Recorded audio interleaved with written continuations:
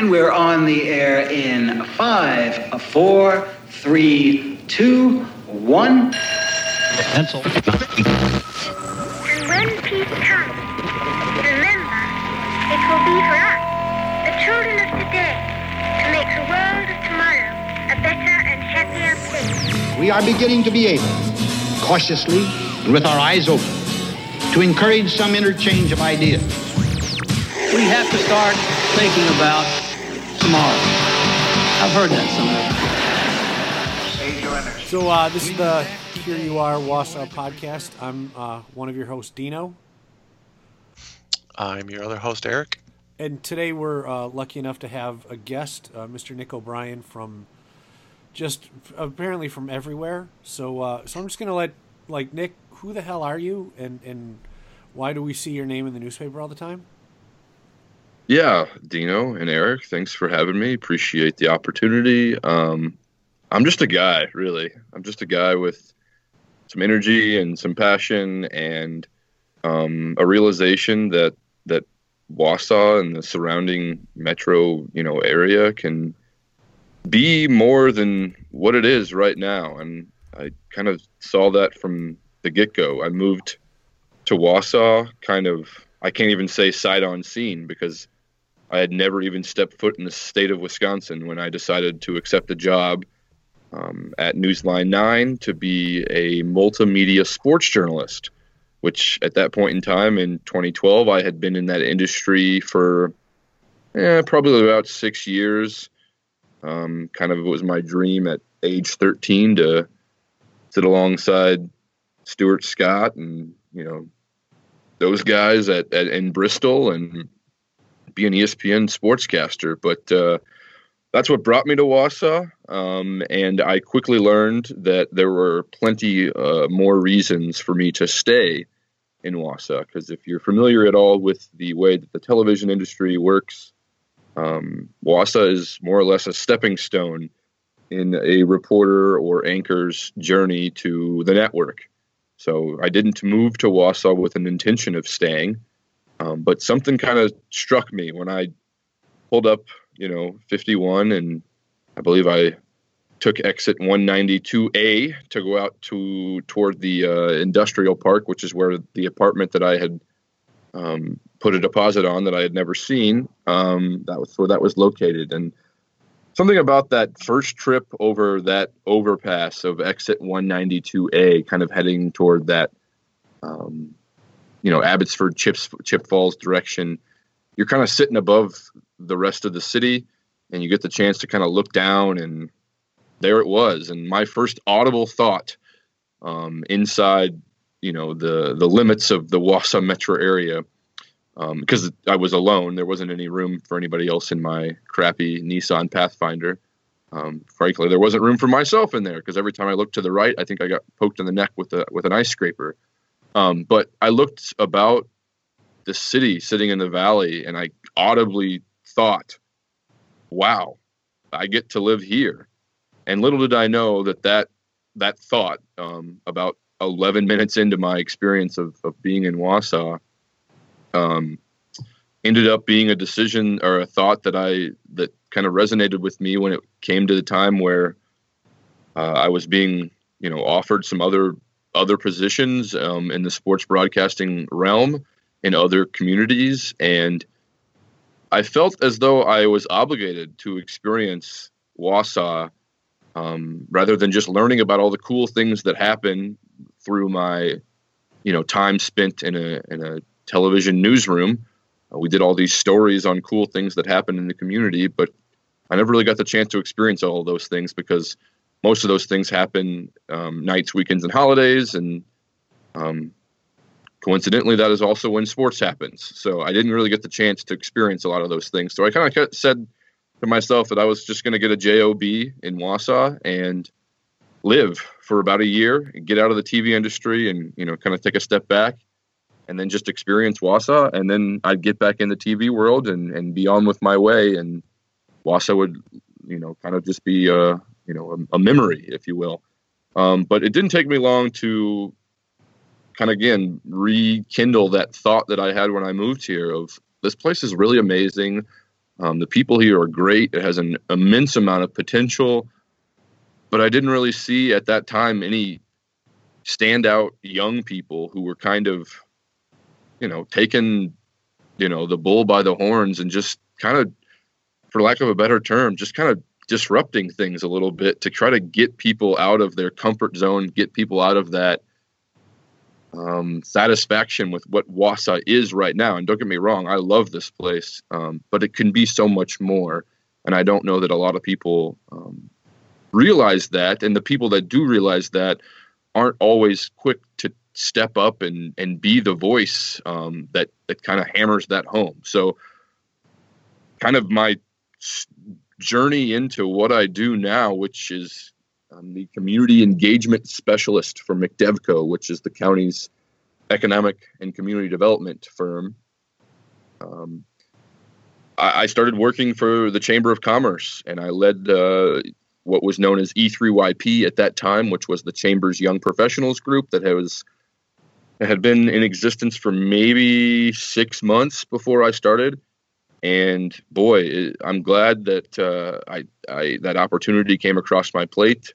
Quite frankly, I didn't even know what a Chamber of Commerce was when the job was offered to me.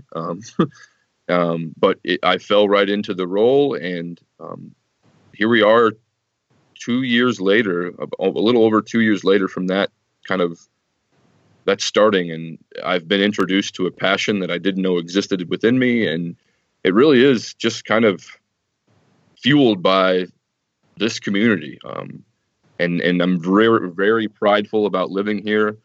So much so that it's kind of my job now to expose some of the things that exist in our community that maybe people don't realize are here or don't have a full appreciation for.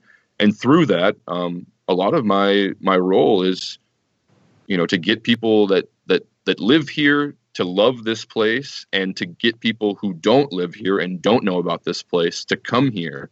And I kind of design experiences for those people when they're visiting. I did a program back in the summer of 2015 where I literally handpicked 7 people from Milwaukee who didn't know each other and didn't know anything about Wausau, and I paired them up with 7 people from Wausau who didn't know each other and thought that they knew all there was to know about Wausau. And the conversations, the connections, the just kind of the realizations that took place during that weekend kind of set in stone with me that, like, gosh, I'm not the only person that really thinks this place is great, and that the people that live here are great. So really, that's kind of been my journey in a really brief synopsis, even though that was probably a little longer winded than what you were anticipating. No, that's perfect. Actually, no, that was great. That was about 8 minutes, buddy. That was awesome. That was perfect. Well, I don't.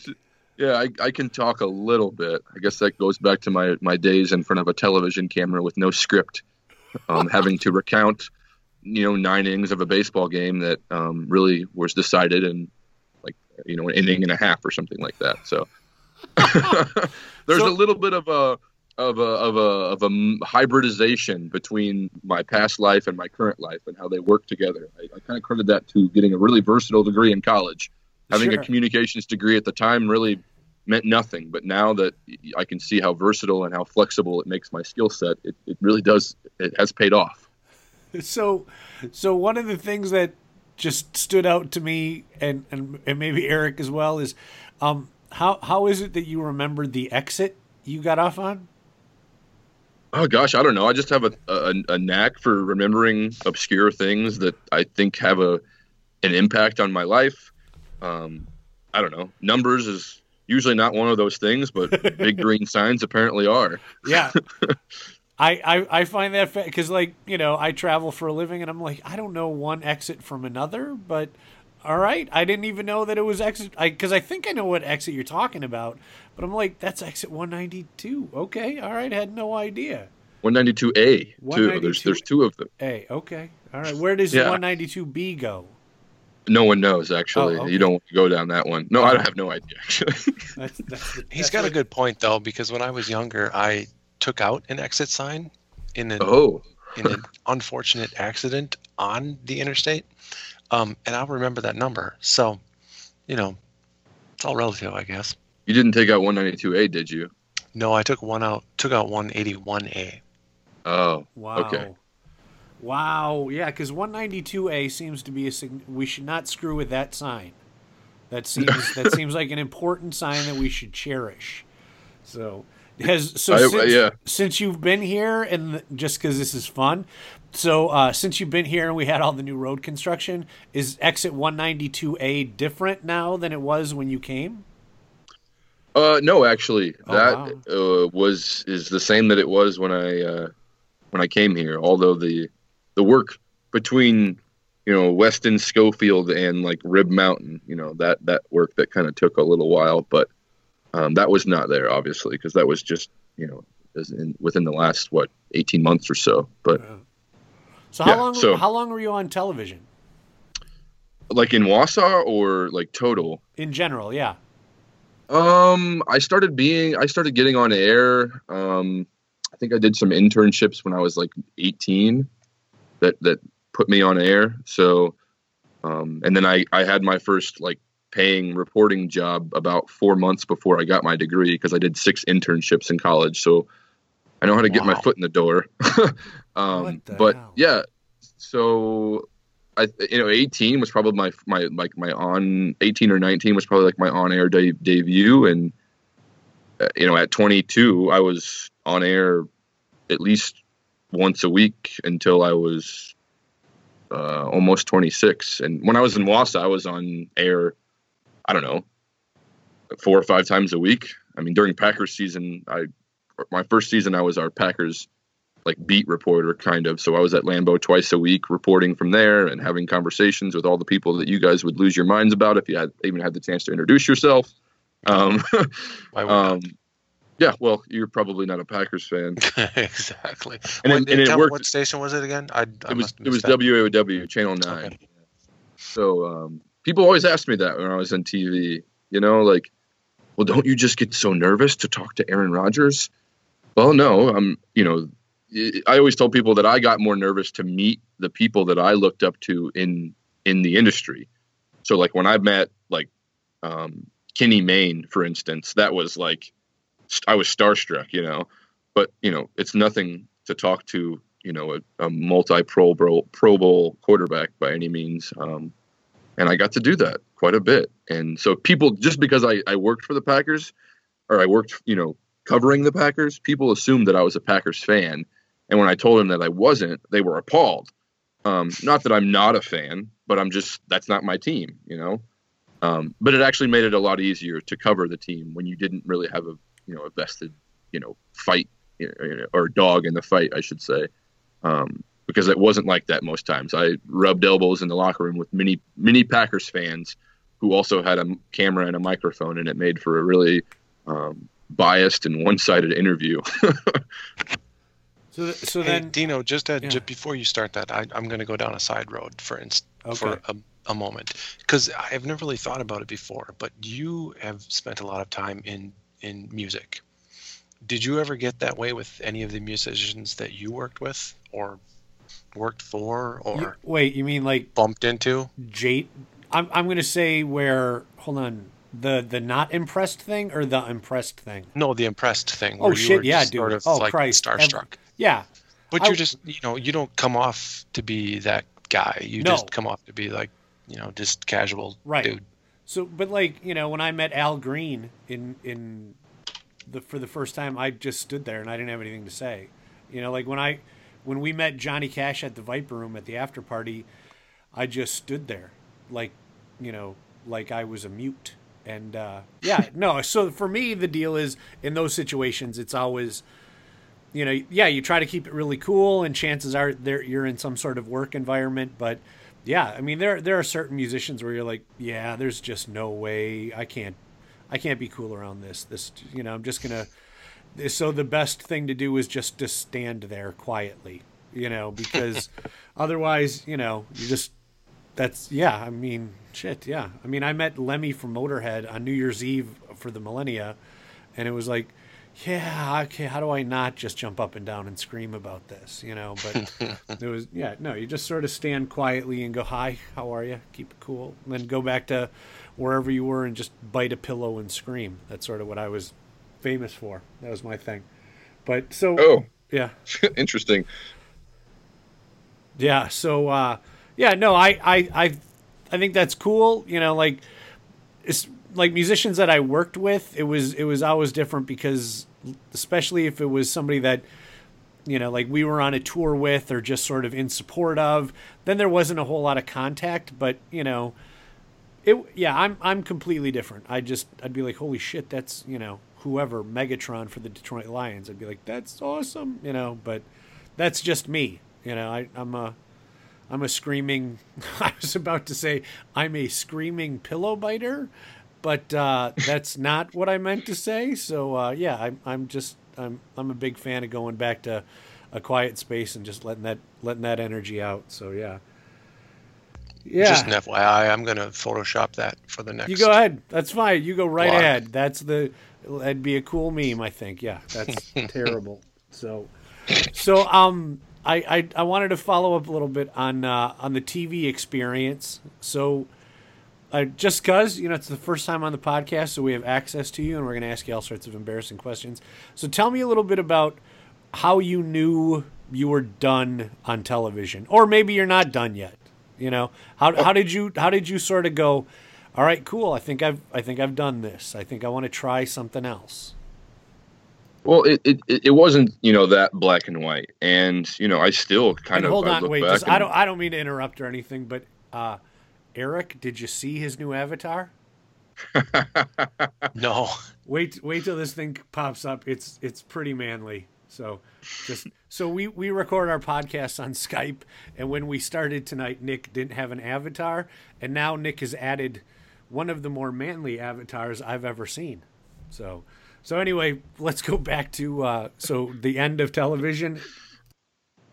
Yeah. So yeah, I guess I was saying it wasn't a conscious decision to get out of television. I mean, honestly, when you know, I had been approached to sign another contract with Channel 9, it would have been my third at that time, and you know, I wanted to sign it. You know, to be honest with you, I loved, you know, working in Wausau. I was starting to develop relationships with, you know, the high school coaches and the players, and you know, it kind of got to be more than a job, if you will. And I can't necessarily say I thought he was even done in TV with TV in general. It's just in Wausau, it was time. There wasn't anything else that I hadn't done in this market that I wanted to. And it just came to that point, like, this is the time that you move on. And plus, you know, if you're familiar at all with the television industry or just media in general, it's not at all in any way, shape, or form, you know, financially lucrative. And not that I was looking to make, you know, six figures by any means, but, you know, I moved 8 hours away from everybody I knew for $23,700 a year before taxes. So, you know, and I think maybe I had gotten to 25 after my second contract that I signed. So at that point in time, you know, I was 25, you know, almost 26 years old, and it was time for me to move past the point in my life of the biggest decision of my week being standing in the pasta aisle at Aldi and deciding between beef, chicken, or shrimp ramen, because that's really all that I could afford. So it was just kind of like I needed, and at the same time, I had only ever done television or, you know, radio broadcasting sports. I had never really dove into any other industry. As you tell, I did 6 internships, all in sports broadcasting during college. I never even gave another career choice a look because I knew at 13 years old, this is what I wanted to do. Well, here I am, here I was 12 years later after that. And I said, you know, maybe it might be a good idea for me to try some other things because, you know, when I am 45 and completely burnt out from being on television, you know, who knows, I'll have, you know, a family that I can't just like take 6 weeks off to try to figure out, you know, what else I want to do with my professional life. So if there was ever a time to try a new one, it it would be at 25 when I had some freedom. But then it just, I look back at my time on television and I say, I would love to somehow get back into that realm, but not in like the new local news realm where you're like deadline driven and, you literally do like 6 hours of work in like 2 hours because all of your games start at 7:30 p.m. and you have to go cover 4 of them and get, 45 seconds of highlights on, in a matter of, 30 minutes that when you get back to the station before the show. That part of my life was like, it was a little too nerve wracking constantly for me to continue that. But even in my current realm, like of economic and community development, I've thrown some ideas around in my head, and I've talked with some people in the community about the potential of like starting, a weekly talk show or something that just, kind of like what you guys do, and, drawing attention to people and issues and places and just things that are going on in the community.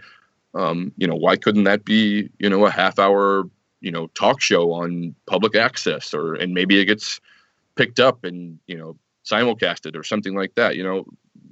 Obviously that's a little farther down the road, but I'm not at all done with television. I love media in all realms. I love social media. I love radio. I love TV. I like the inner workings of it. I like putting together a script and producing a show and all of that type of stuff. I just got to figure out how to mesh that with what I'm super passionate about right now, and that's helping this community move forward. The jump out question for me is which ramen was your go-to flavor of ramen? I think it was chicken. Yeah. It's all artificial flavoring, so it's not like I don't even think the chicken tasted like chicken, to be honest with you. Eric, do you have a go-to ramen flavor? I do not. See, I've not had it very much in my life. Yeah, I was lucky. I had a freshman year of college. I had a dude on my floor from some country overseas, and he's like, "This is how you cook ramen." And I'm like, "Okay, I don't know what the hell you're talking about." And he introduced me to ramen, and I came away going, "This is the greatest thing ever," because I was 18, And so ramen is my like go-to comfort food when it's like Friday night and I'm just shot and I have nothing. There's no way I'm doing anything. I just go to the grocery store and get 4 packages of ramen. And I always mix them. I mix beef and chicken together.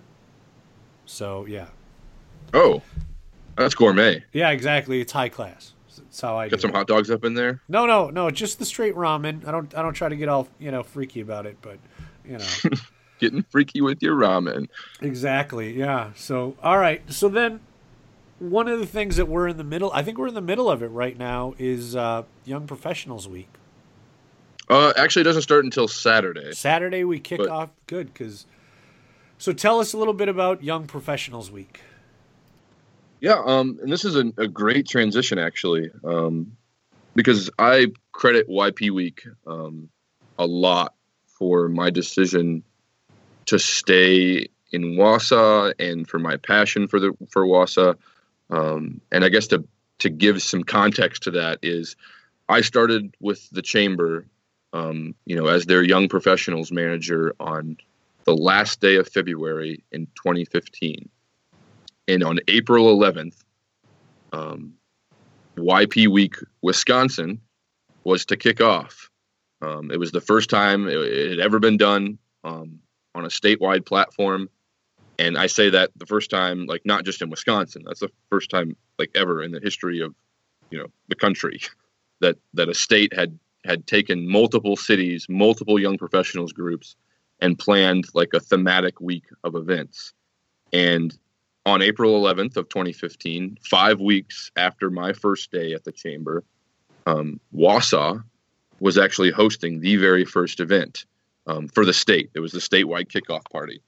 And it was, again, 5 weeks after my first day. So on my first day of work at the Chamber, I didn't see my desk until about 3:30 that afternoon because I went from planning meeting to planning meeting to planning meeting to talk about YP Week. And the gist of it was, hey, welcome aboard.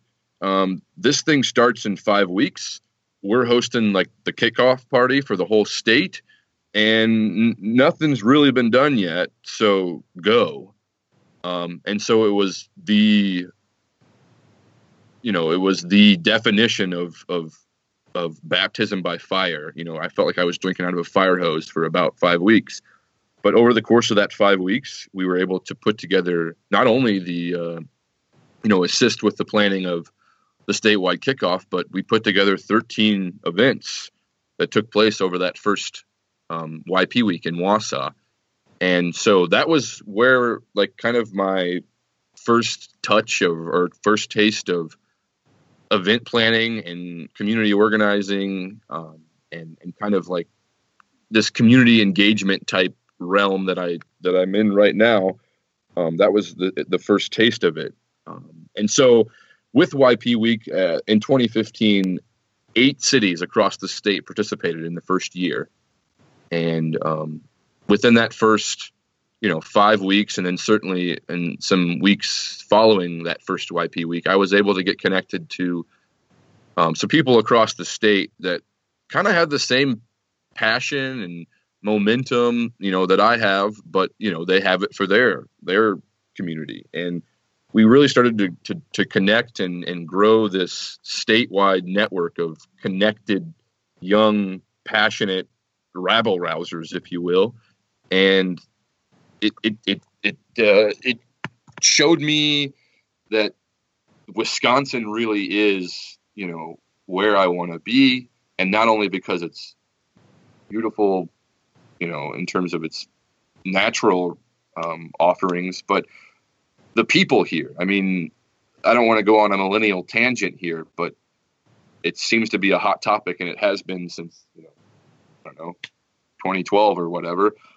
Millennials want to be around people that are like-minded and that have some of the same passions and goals. And I found it through YP Week. That first year, I found people not only in my own community, but around the state that were supporting each other, and sharing ideas. And it was just really a nice way to kind of break into this realm of community development. And so in 2016, YP Week expanded from 8 cities to 15 cities. And at that time, YP Week in 2016, I'd left the chamber, so I wasn't with the Young Professionals group anymore, and I wasn't then required to be in Wausau for the entire YP Week. So what I did was I, formed a project to tour the state and to tour these 15 communities during YP Week, and just basically go to as many of these events as I could and take a camera with me. And actually, I took 2 cameras with me, one for the car and one for, the events. And I went to 26 YP Week events in 14 different cities in 8 days. It was about 2,400 miles total. I think I wasn't in one city for longer than 6 hours, and that 6-hour stint was the one night of the week that I actually slept in my own bed in Wausau.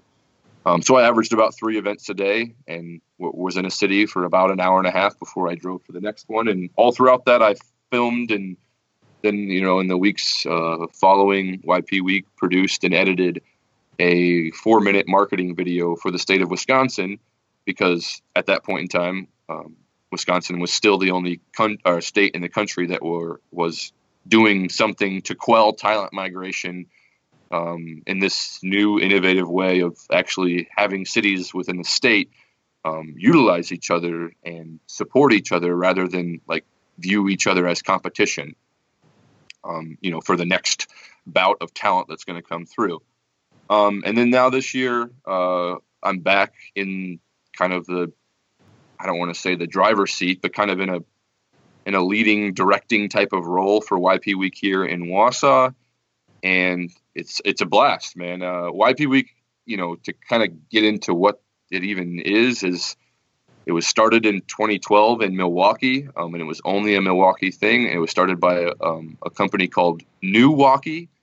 Newwaukee is, to my knowledge, one of the only companies of their kind in the country. They are a social architecture firm, So they do community engagement through this theory and this notion and concept of social architecture. And I know what you're probably thinking. What the hell does that mean? But I can share with you a definition. The definition of social architecture is the conscious design of an environment that shifts the social behavior of a population toward a goal. And that goal could be anything. It could be, trying to showcase a business, or, taking on a hot button topic, or whatever it may be. It's just literally the designing an environment, or an event or an experience in such a way that you're kind of influencing people to think differently about a certain thing, because they've never seen it before, or just the way that the event or the experience is designed. So what I actually do now with McDevco and the community engagement, I utilize that concept of social architecture in everything that I do. So tangent over on social architecture in Milwaukee, but I do want to say that Milwaukee has been, they took me under their wing. They tried all this stuff in Milwaukee, and they did it for, 5 or 6 years before really anybody gave them any credit in Milwaukee. And now, they design events that 10,000 people come to. They shut down Wisconsin Avenue on Thursday nights in the summer, and 10,000 people show up for a night market. And there are people who are actually crediting this company for their reason to stay in Milwaukee. So that's kind of cool. And obviously I'm trying to create some of that here as well. But back into YP Week, it really is just a mechanism to expose young professionals to one another, to their community, and then in turn, kind of portray to their employers how important it is that these young professionals be connected socially, just as much as they are professionally in a community. And I think that, YP Week in itself is kind of a reaction to some of the old way of thinking that companies have kind of struggled to pull themselves out of in the past 10 years. It doesn't help that, we do have this population of 80 million millennials that doesn't seem to want to stay in place for very long. But at the same time, like, companies have to start looking at recruiting and retaining their employee base, much like they would look at recruiting and retaining their customer base. If you as an HR department cannot create a consumer-like experience for one of your employees, why the heck would they stay there?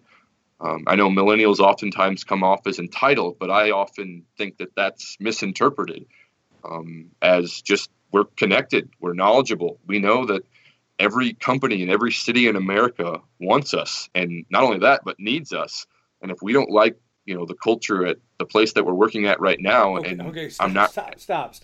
Yeah. Okay, so as a 45-year-old, I don't want to have an argument about this, but I think, the idea that millennials are, however you just described this, because that every company wants you,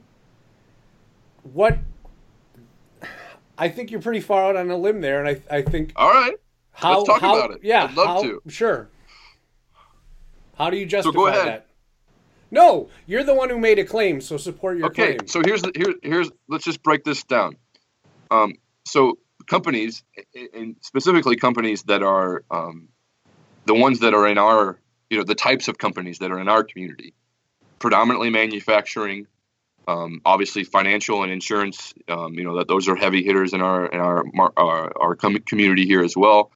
Those types of jobs were traditionally filled by one person, for like 30 years, because baby boomers, that's what, I don't want to, stereotype here, but it was, you followed the narrative. You went to high school. If your parents could afford it, you went to college. If you got a college degree, you got a good job, and then you just worked your way to the top, right?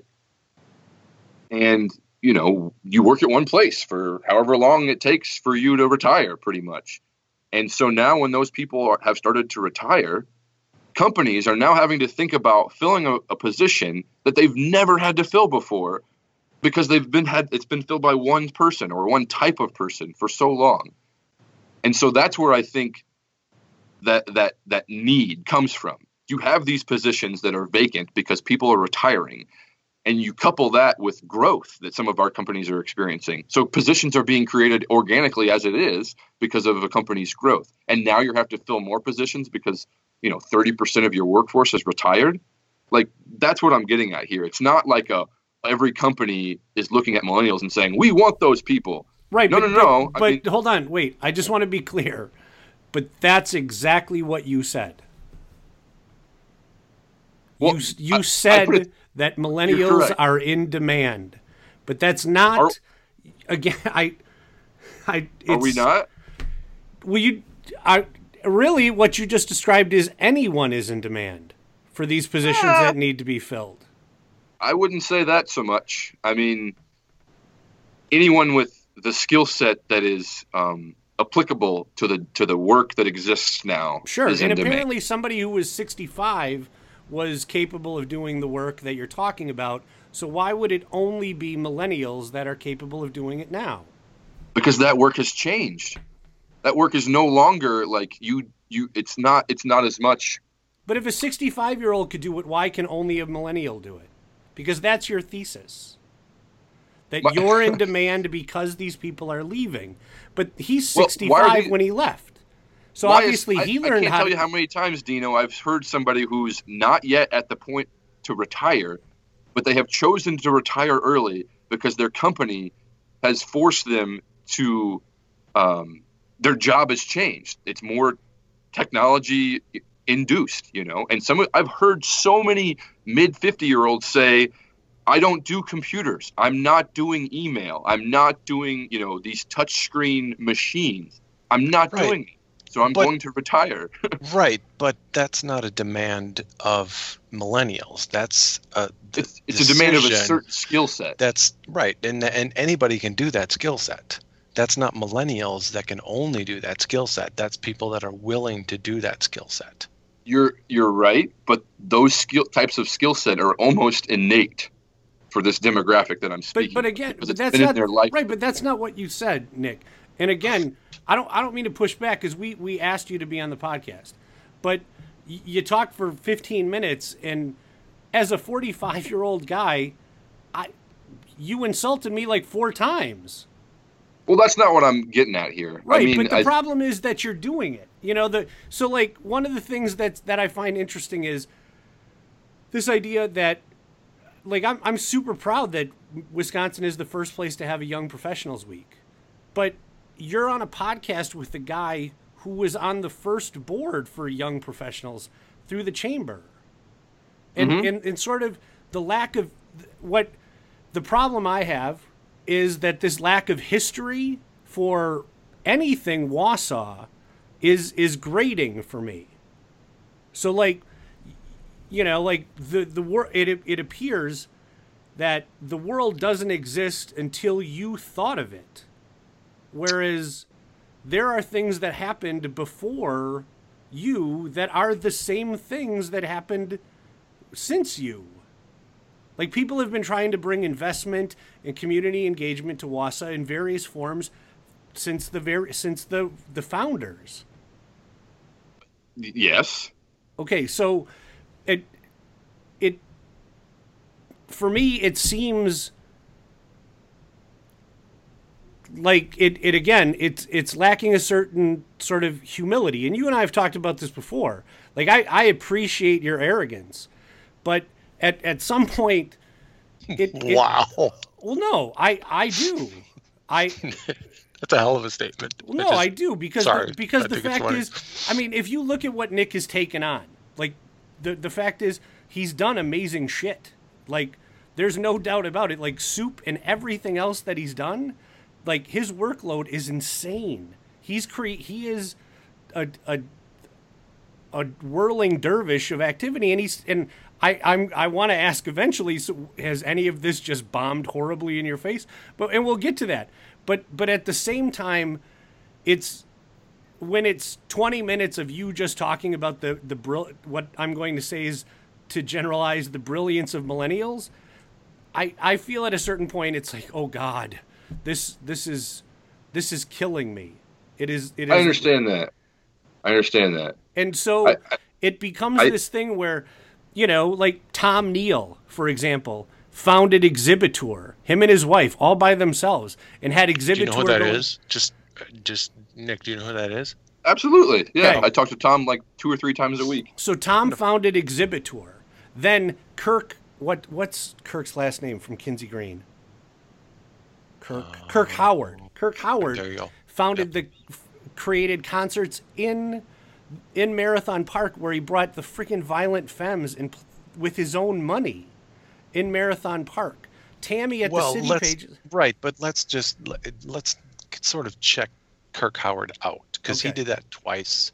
Right, but still, people have, the point is that people have done things, and in the narrative that you created, that I'm going to speak for my buddy Eric, that both Eric and I felt chapped at, was none of this had ever happened before, and millennials have done all of this, and the problem with and the problem with that is, I'm 45 and it's my podcast, and then I feel like, you know what, motherfucker, I have done and did plenty of shit before this moment that I don't need to, like, hey, the 400 block, Eric and I made that happen. We were on the committee that raised the money for that. Eric, like the Square Up committee, all that artwork, that's all Eric individually. All of this exists, and it just, when I sit and again, we invited you to the podcast, so I'm sorry to jump on you about this, but Oh no, I like this. The humility just it really is grating when it's this long list of amazing things that millennials have done, and it just seems to forget that, before you there was a co-working space in Wausau for 2 years. We've talked about that. And would like to get that back here. Right, and so, but the problem that What's interesting though, just not to cut you off, Dino, sorry, but what's interesting is that if you were tried to put together a co-working space now, it would probably be more successful. Sure, it would be tremendously successful, and it would the work. thing that I'm interested in, Nick, is that the one term that you didn't use, and I don't necessarily like it, but there's been a lot of talk in the past 15, 20 years about the brain drain in this area. Mm-hmm. And you're essentially saying that that doesn't exist. Oh, no, it certainly does. What I'm saying, Dino, is that, okay, so the question was about YP Week. And so I listed off a laundry list of things that millennials have done because they've all done them through YP Week. So it was actually, it was in response to the question. But to be honest with you, correct me if I'm wrong. I haven't been in Wausau long enough to have a credible opinion in this. But I'm trying to think what I was going to say. What were the 20-somethings in Wausau doing 10 years ago? Like, were they creating things, or were they just kind of going with the flow and letting, the 50-plus crowd kind of run, take the reins and steer the horse? I think that two things. One, they were doing things for themselves, and two, they were locked out of the system. Absolutely. So what I'm getting at here is millennials, while they're doing things just like every other previous generation were doing. What millennials aren't doing is allowing themselves to be locked out of the system. If they feel as though they're locked out of the system, they're going to go to some other system, right? And that's what we got started on this whole thing. If they feel like they're not appreciated within a company that they're working for, they're going to go find another company to work for. If they don't have a say in the way that the company goes, or I don't want to say this, not everybody, in a company of 500 people gets a say on what decisions, are made. But there is this, how do I say, for lack of a better term, this not affirmation, but like kind of like you got to, for some reason, and I know I'm not alone in this, like millennials, for whatever reason, you know, we grew up in this, you get a trophy for participation. And so that I think that has really contributed to this lack of humility, or this notion that we need to be, you know, told all the time that we're appreciated and that, you know, we're doing good work and things like that. And I don't think that's right at all. I don't feel like anybody should have to, you know, tell me that I'm doing good things, and I'm not going to do good things anymore or with any more passion, you know, than I am now if you were telling me all of these things every single day. But we were kind of, you know, I mean, I remember sitting on Grandma and Grandpa's lap and looking at them, and they were saying, you know, you can be anything you want to be, you know, and now, you know, we don't want to work on a shop floor, or we don't want to sell cars, or we don't want to, you know, whatever it may be, some of those more unappealing jobs. And now we're getting, like, you know, raised for it. Like, well, I don't understand why these people don't want to fill these jobs. They pay good money. Well, you told us for the first 10 years of our life that we could be anything that we wanted to be. And I'm sorry. I know that plumbers make good money, but I don't want to be a plumber. Like, you know, that's just kind of what it gets at. There's a sense in this demographic that the work that they're going to spend time, effort, and like you said, with somebody who started things, you know, with the concerts, and the money that they put into something, they want it to be important work, and they want it to be work that it means something to them. And sometimes, you know, those jobs aren't those. There are less of those jobs out there than there are than those that are.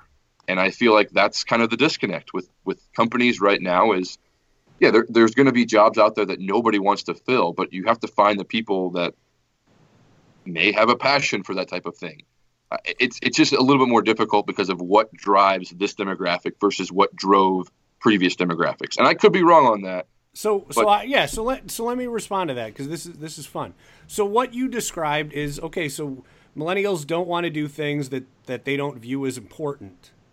And then previously you talked about how millennials want to have a sense of buy-in at the job that they work at, a sense of control over what they do, and a sense of a role in the business as a whole. But the problem with it that I see is what you've described is millennials want to say in how 50-somethings spend their money. Because to be fair, Nick, YP Week isn't your money.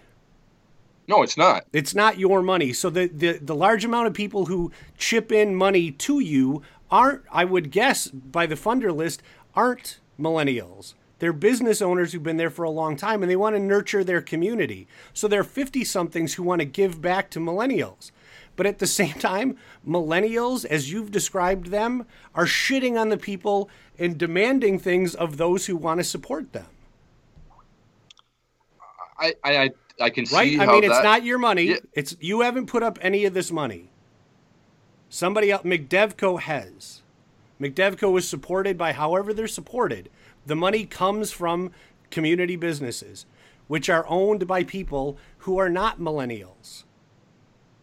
And at the same time, you're making a demand, millennials are making a demand of someone who's older.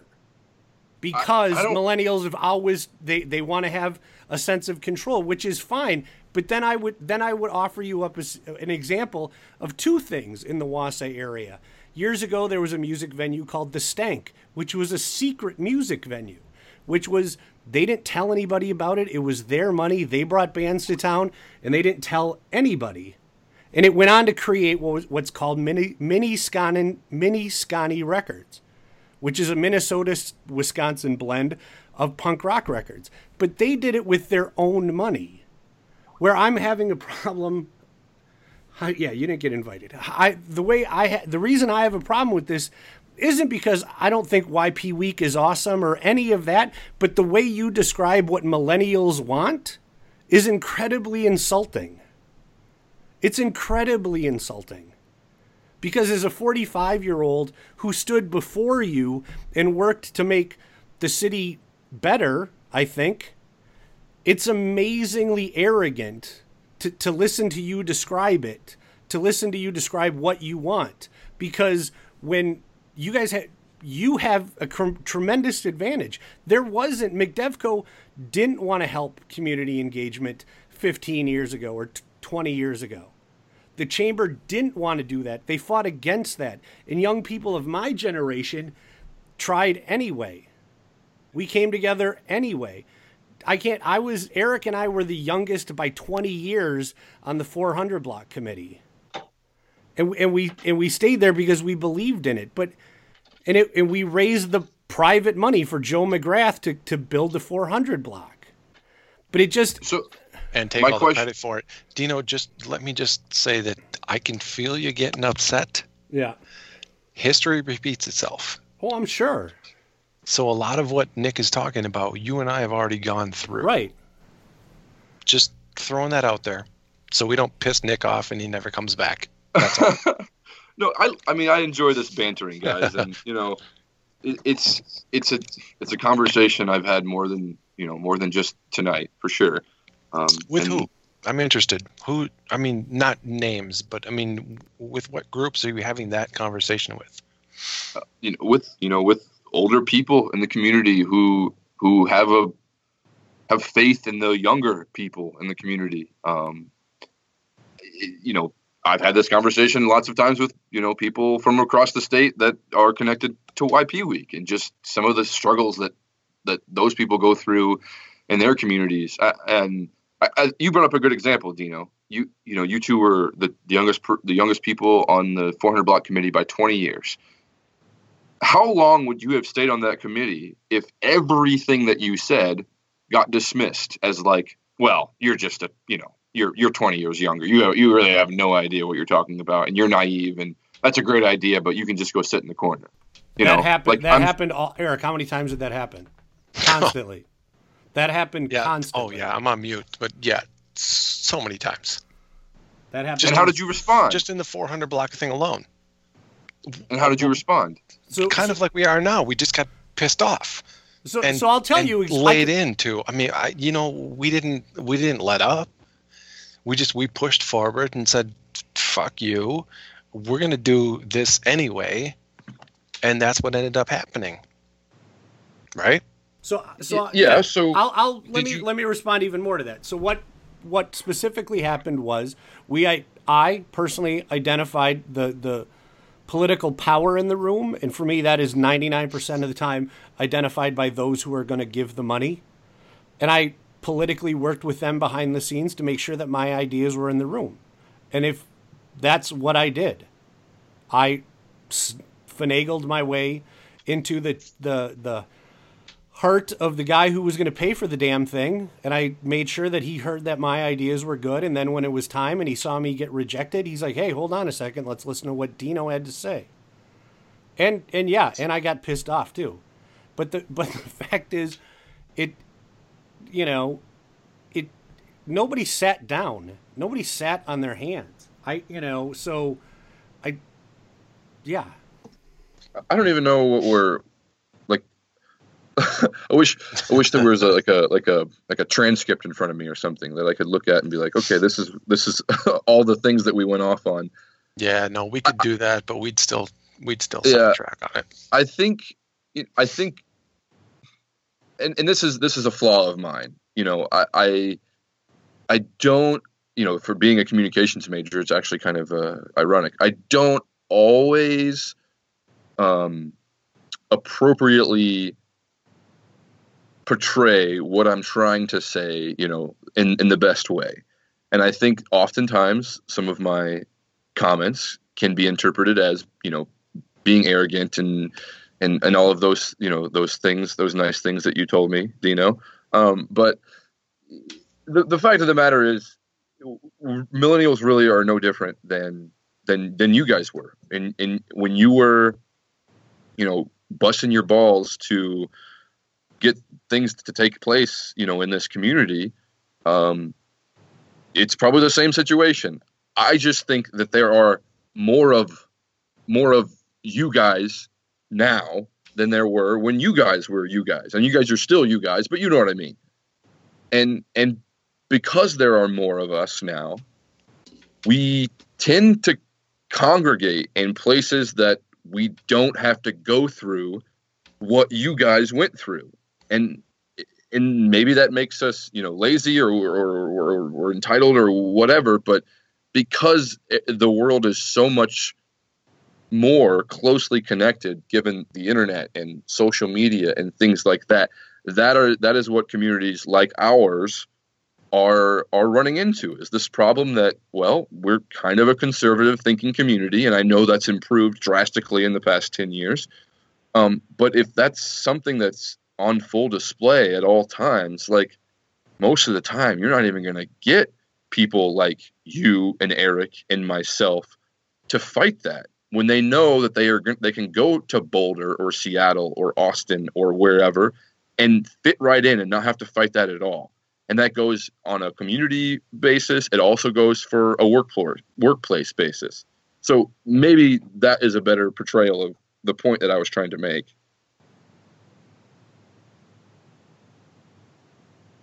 Crickets. Sorry, I was on mute. Sorry. I think that's fine. I just, it, for me, I will always, you're not the first Nope. young hard charger, and you're not the first young hard charger since I became an old man, apparently. And the fact is, it consistently, and what I'm aware of is that Wausau has a terrible locals only vibe to it. Like I know it. I know it's here, and I know it applies. What do you mean? How do you mean? What's the vibe? So just sort of like, hey, you didn't grow up here. We don't give a shit about you. There's that, with just with everything, there is a sense of, hey, this reporter didn't grow up here. Fuck them. This guy on TV he's not from here. He doesn't know anything. I'm surprised Nick just didn't get beat up for not being a Packer fan, to be honest with you. How dare you talk about, I'm like terrified that we're going to leave that part about, you not being a Packer fan in the podcast, and you're just going to get your ass kicked by some crazy Packer fan. But, how dare you go in the locker room, the holiest of holies, and not be, that's only, that's like the special tabernacle in St. Sue, Salt Lake City. But for me, I will always, I take issue all the time with people who forget the history of those who came before them, because, the ability to congregate in places is built on those who come before you, who make it possible. Absolutely. So you would be proud of how many, and not directly before me, but you would be proud of how many times in my day-to-day conversation I reference the Wausau group. I mean, those were the ultimate, young people in Wausau's history. I mean, they formed this place. What's the Wausau group? Really? Yeah, go ahead, do it. It's the Cyrus Yakis and the Alexander Stewarts and, the people who founded the community. Gotcha. Yeah, I've never heard of them referred to as the Wausau groups. Yeah. The people who collaboratively invested, Sure. their earnings from the white pine industry and built what it is, that we kind of know today. Not all of it, obviously, but set the foundation. And, I don't think that they necessarily did it the same way that young people now would do it if they were, the richest people in town. But nonetheless, they didn't do it independently. They used each other. And I think that's something that I talk about almost every day, as to how we need to get back to that. Get back to, who says that, the richest people in Wausau, whether they be owners of a company that are in competition with each other or not, who says that those people, can't benefit independently from investing in something collaboratively to draw more attention to Wausau, or to build the community into a better place for young people to want to live, That's kind of what I'm getting at with the Wausau group thing. But nonetheless, I certainly can see where you're coming from, Dino, and it may have seemed like I kind of forgot about what had happened in Wausau beforehand, and I apologize for that, because you guys have done a crap ton of work in this community, and you've certainly paved the way for a lot of other cool things to happen, and I think you've paved the way for a lot of things that I've been able to do here. So thank you. And thank you for calling me out. I appreciate that as well. Sure. Hey, I enjoy that. So then let's get back let's focus objectively. Absolutely. Tell me what the activities that are going to be a part of Young Professionals Week are. Yeah, so YP Week this year in Wausau is 15 events in 8 days. Starting this Saturday, we have partnered with Gdorzy to be one of the organizations that has people helping clean up the community after the melt. Props to Gdorzy. They've ran a pretty darn good operation. I think this is their 9th year. I think they had over 1,000 volunteers last year. So hoping to help contribute to that effort as well. And if the Gdorzys would like to sponsor a podcast, Chuck, you can just call. You can just call by. Yeah, sure. And then Saturday night, I don't know how many people from Wausau are attending, but I know that I am attending. It's the statewide kickoff party for YP Week. And granted, there are 25 communities participating in YP Week this year in Wisconsin. So it's a big deal. And that's coming on the heels of just the 15 cities last year participating. The ypweek.com website garnered about 1.5 million website views in the calendar year. So not too bad in terms of just like drawing people to pay attention to what's going on in Wisconsin, because it's not just people from Wisconsin. In fact, 49 of the 50 states visited the website last year, and we had website visits from more than like 25 countries. So there's certainly a lot of people paying attention to what's happening here in Wisconsin through this Young Professionals Week initiative. But here locally, like I said, I will be going to the kickoff party in Sheboygan on the 22nd. We're attempting to throw the biggest Young Professionals event in the country, I guess. I don't know how you would define that, because I know there's a lot of music festivals and things out there that are predominantly young people. But Wausau, let's come back to the city of Wausau. What's going on Absolutely. Here? Yes. So then Monday, we kick off some of the social programming with what's known as a speaker crawl. It's taking place at Green Heck's Education Center. So the speaker crawl is, there will be a number of speakers for someone to choose from. Sometimes those speakers are going simultaneously in different areas of a building. It is up to the attendee to decide which topic they want to learn about, which speaker they want to hear from. They're very informal talks, 20 minutes long. There's no PA, there's no podium, there's no seating. You're just kind of like in a group of people, and the person who's giving the speech is right there with you. And so we've got, people like Sean Wright and David Hummer, and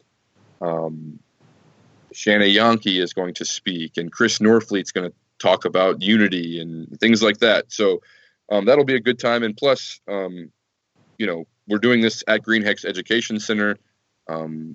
It's twofold reasoning. First and foremost, I know that a lot of people know that Green Heck is one of the better companies in the world, and certainly, one of the leaders in their industry. But I don't know that a lot of people in Wausau actually know what Green Heck produces. Like, yes, they're a Green Heck fan, but there's so much more into fans than just what people may think. So hosting this event in their education center with their products on display is going to, I think, hopefully engage people with just how cool of a company Green Heck is, and why they are one of the best companies, in the country in terms of, that industry. On Tuesday, we are hosting a lunch program with Toward One Wausau to talk about the importance of diversity and culture and, equal treatment and things like that. That kind of the mission of Toward One Wausau. We're hosting a roundtable for that for young professionals, and that's actually taking place in an open storefront downtown. So the old Kids Closet location is, it's vacant right now, and we're going to do a little event in there. So, and then Tuesday night we are going to draw people to the newly and continually developed riverfront next to WOW there.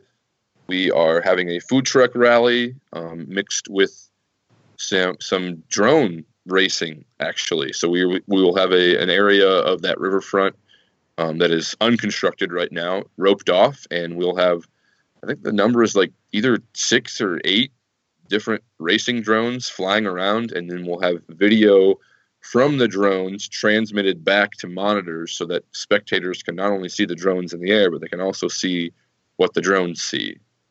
So that'll be a fun event as well. And obviously that's another area of which the city doesn't have any policies on drones right now, and maybe they're not really sure how to proceed with some of those things. So it's a theme around the state with YP Week to kind of be a friendly reminder to your municipality that, hey, this is something that's relevant in other cities or in other parts of the country right now, and it's becoming more and more popular in our community. Maybe it's time to kind of pay some attention to this so that something bad doesn't happen, and now we're left making a reactive decision rather than a proactive policy. And then obviously that's going to introduce the city to some people that have been flying drones for 10 years, and maybe those people could help the city form some policy on something like this. Because they've actually, been in that realm. Moving on to Wednesday, we have a really cool event at Holly Ann's Music Studio in downtown Wausau. It's pretty much a networking event for musicians. It's called More Than a Jam Session. So basically, you bring your instrument, whatever it is, and you get introduced to other musicians in the community, and you get split up into different groups, and you'll play just some smaller jam sessions, and then everyone will come together at the end of the event and walk over to the Grand, and there'll be one large jam session taking place on the stage of the Grand Theater. And then immediately following that, we're having, we're partnering with the Glass Hat on just trying to bring more people to their trivia nights on Wednesday. There will be a special YP Week cocktail on the bar that night, and I think there will be a handful of questions that are Wausau and or Wisconsin specific to kind of thematically play in with YP Week. Thursday, we are having another lunch. Hold on a second. If the Glass Hat would like to sponsor a podcast, Lisa can just give me a call. So again, I don't mean to push you along, but we still have to get to soup, and we're already at an hour and 10 minutes. So absolutely, finish the week so we can talk about soup. Yeah, Thursday we're having a program lunch, the Lowdown on LinkedIn. The library is hosting that. Basically, there's a lot of people out there that have a LinkedIn but don't know how to use it. So we're going to teach people how to use it, and then you also get a free headshot with that. So then Thursday night is Soup 3. We'll come back to that. Friday, we are hosting a cultural festival at the Wausau World Market called We Are Wausau. Pretty much just a mesh of musicians and artists and different cultures and food and vendors and things like that. Pretty much if that type of culture exists in the Wausau community, we've at least attempted to try to get it there so that we have pretty much every culture in the community on display. I think there's 9 different styles of music going to be represented on 3 different stages. So it'll be a good time. And then Saturday during the day, we're having a 6-hour homebrew workshop at Bull Falls Brewery. The Homebrew Depot will be there to basically you get to help make a 20-gallon batch of beer, and then there'll be a second part of the workshop where you come back and clean the bottles and bottle it, and then you get to take home the free beer. And we're giving away a free homebrew kit to that event. And then Saturday night, things get wrapped up with the finale party at Malarkey's. Malarkey's has a band coming in, and there will be lasers and moving lights and video projection mapping and all kinds of crazy stuff like that. So that, in a very long or very big nutshell, is YP Week Wausau 2017. That's cool. I'm sorry I was on mute. So So the other thing that I'm interested in is soup. So when is soup again? Soup is Thursday, April 27th at 6 o'clock p.m. at 5303 East Jelinek Avenue in Weston, the former Becker Communications building. So what is soup? Soup is a community microgranting experience. That's a synopsis. Do you want me to explain that? Yep. Okay, Soup is for our old ass listeners, please. Soup is a public platform for citizen-led grassroots projects that are aimed to enhance the living experience in the community. So essentially, we put out a proposal form to the public. It's 10 questions long. Basically, give us your idea of a project or a niche business that will help enhance the living experience in Wausau. Then those proposals go through a selection committee process in which, people of the community, diverse members of the community, each score these projects, and it gets narrowed down to 4 projects that are presented on Soup Night. On Soup Night, attendees, it's open to the public. Anybody can come. You're asked to donate at least $5 cash. That gets you, obviously into the event. It gets you soup from a local restaurant and bread from a local bakery. And it also gets you a ballot. And what you'll do with that ballot is vote for one of these 4 projects. Projects are throughout the night given 4-minute presentations. The presenters cannot use technology, so no PowerPoints, no video. The audience wants to hear how badly you want this to happen and kind of have an emotional, connection with the presenter. And then at the end of the night, everybody can vote for their favorite project, and we count the votes, and the project that got the most votes goes home with all the cash that was raised at the door to go do the project. That is Soup. So how many of them have there been? Yeah, give us a breakdown of what, right. Yeah, so we started Soup in October. It was actually about 20 days after my first day as an employee with McDevco. We did the first Soup at the Wausau Club, which was purposeful. It was kind of to shine light on the fact that, Wausau is kind of as you alluded to earlier, Dino, a good old boys club. And maybe you can't make things happen if you haven't lived here long enough, or if you don't have the right last name, or whatever it may be. And, I can't speak for being here before 2012, but it seems to me that the Wausau Club was actually the physical representation of that good old boys club, because, it was a club where the richest people in Wausau made business deals and development deals. So it was ironic that we brought people into that building that had been vacant for several years, and was kind of on the civic chopping block of whether or not to be raised or revitalized. And we gave people the opportunity to have their citizen voice heard in their projects. And 150 people showed up to that first one. We had about 5 weeks to market it. We did not produce any tangible forms of marketing, so there was no flyers or paid advertising or anything like that. It was literally Facebook and word of mouth. And 150 people showed up, and we raised nearly $800 that we awarded to Open Streets Wausau, which is a citizen-led project to enhance, not to enhance, you're enhancing the community, of course, but shuts down about 2 miles of traffic downtown from 3rd Street, from the mall to Athletic Park. And it's kind of designed to give you a different perspective of your streets rather than behind the windshield of a car at 35 miles an hour. So that's happening. That project had $0 in its budget when it was pitched. We gave it, $780, I think it was. And that project just got the last bout of its funding, I think a couple of weeks ago. So that was the first Soup. The second Soup we hosted at the West Side Battery Building. And the project that won that one was Wausau Makerspace. If you're not familiar with the Makerspace, it is a facility that houses expensive equipment that people can't normally afford, that would allow entrepreneurs, innovators to kind of create a prototype for whatever it is that they have designed. But it's also a co-working space on steroids, kind of.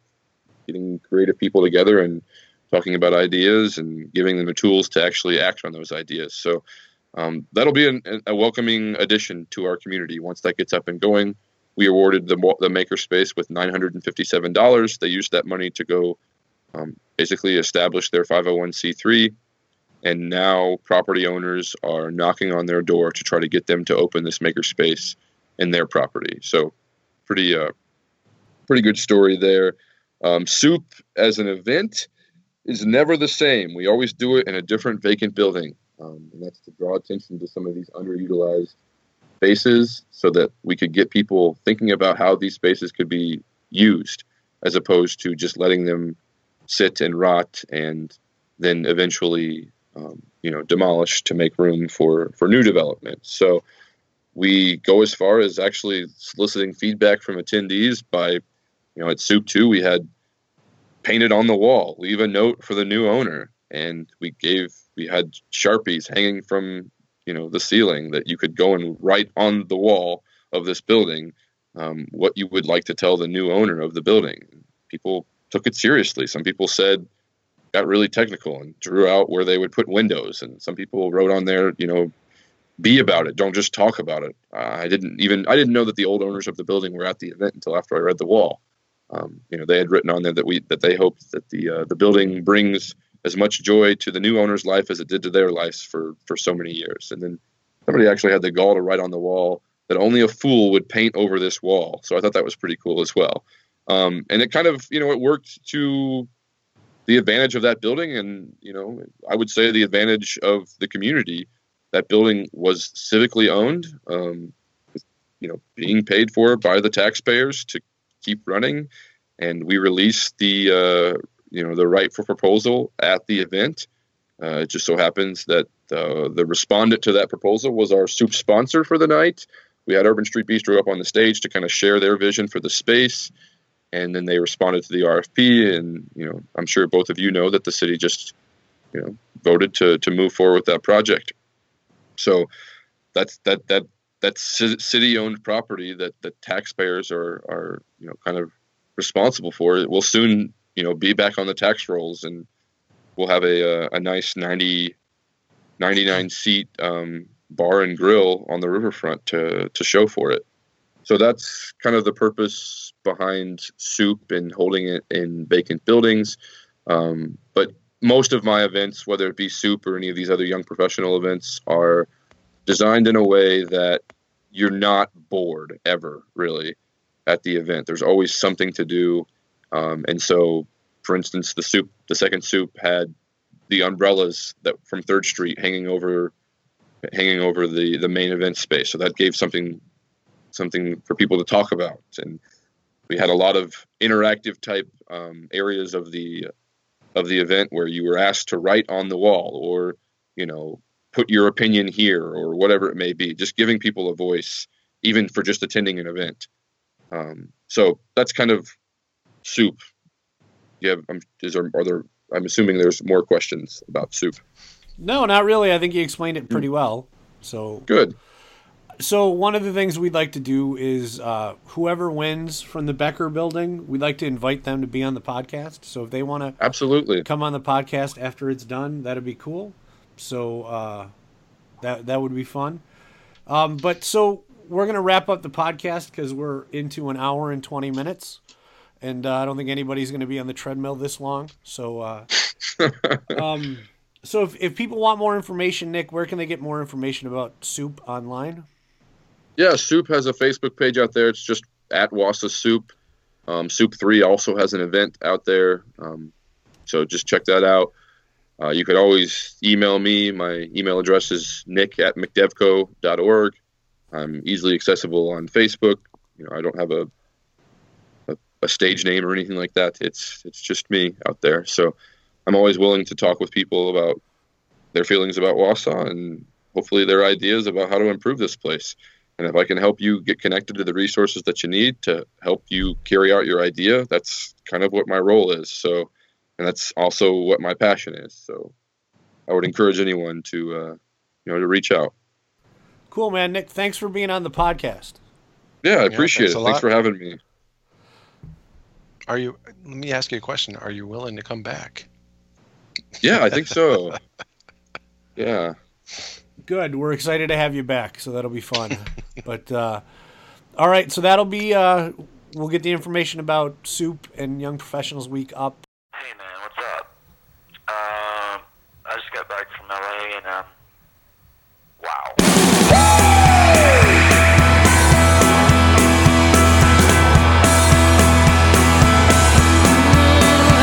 There was a blackout in my heart in the summer of '03. I was walking over bridges trying to find my way to me. When the power was restored, I can't describe the damage done. This would be the first time, and no, it wasn't fun. All these aging hipsters with another axe to grind. So put me on the battlefield where hardcore goes to die. Can I get a hell yeah? You're as lost as I am. Yeah, dog, if you hate that expression. Talking on others has become my profession. Since you blew the lights out in my heart.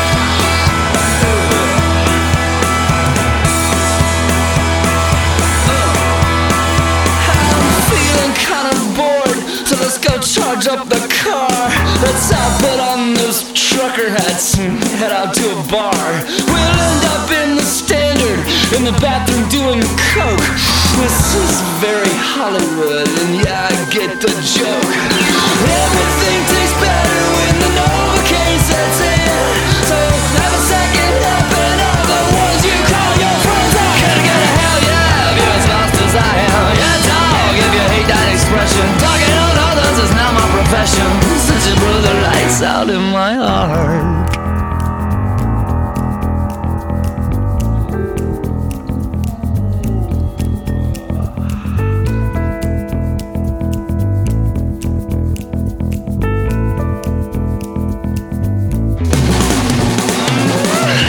Don't y'all fade.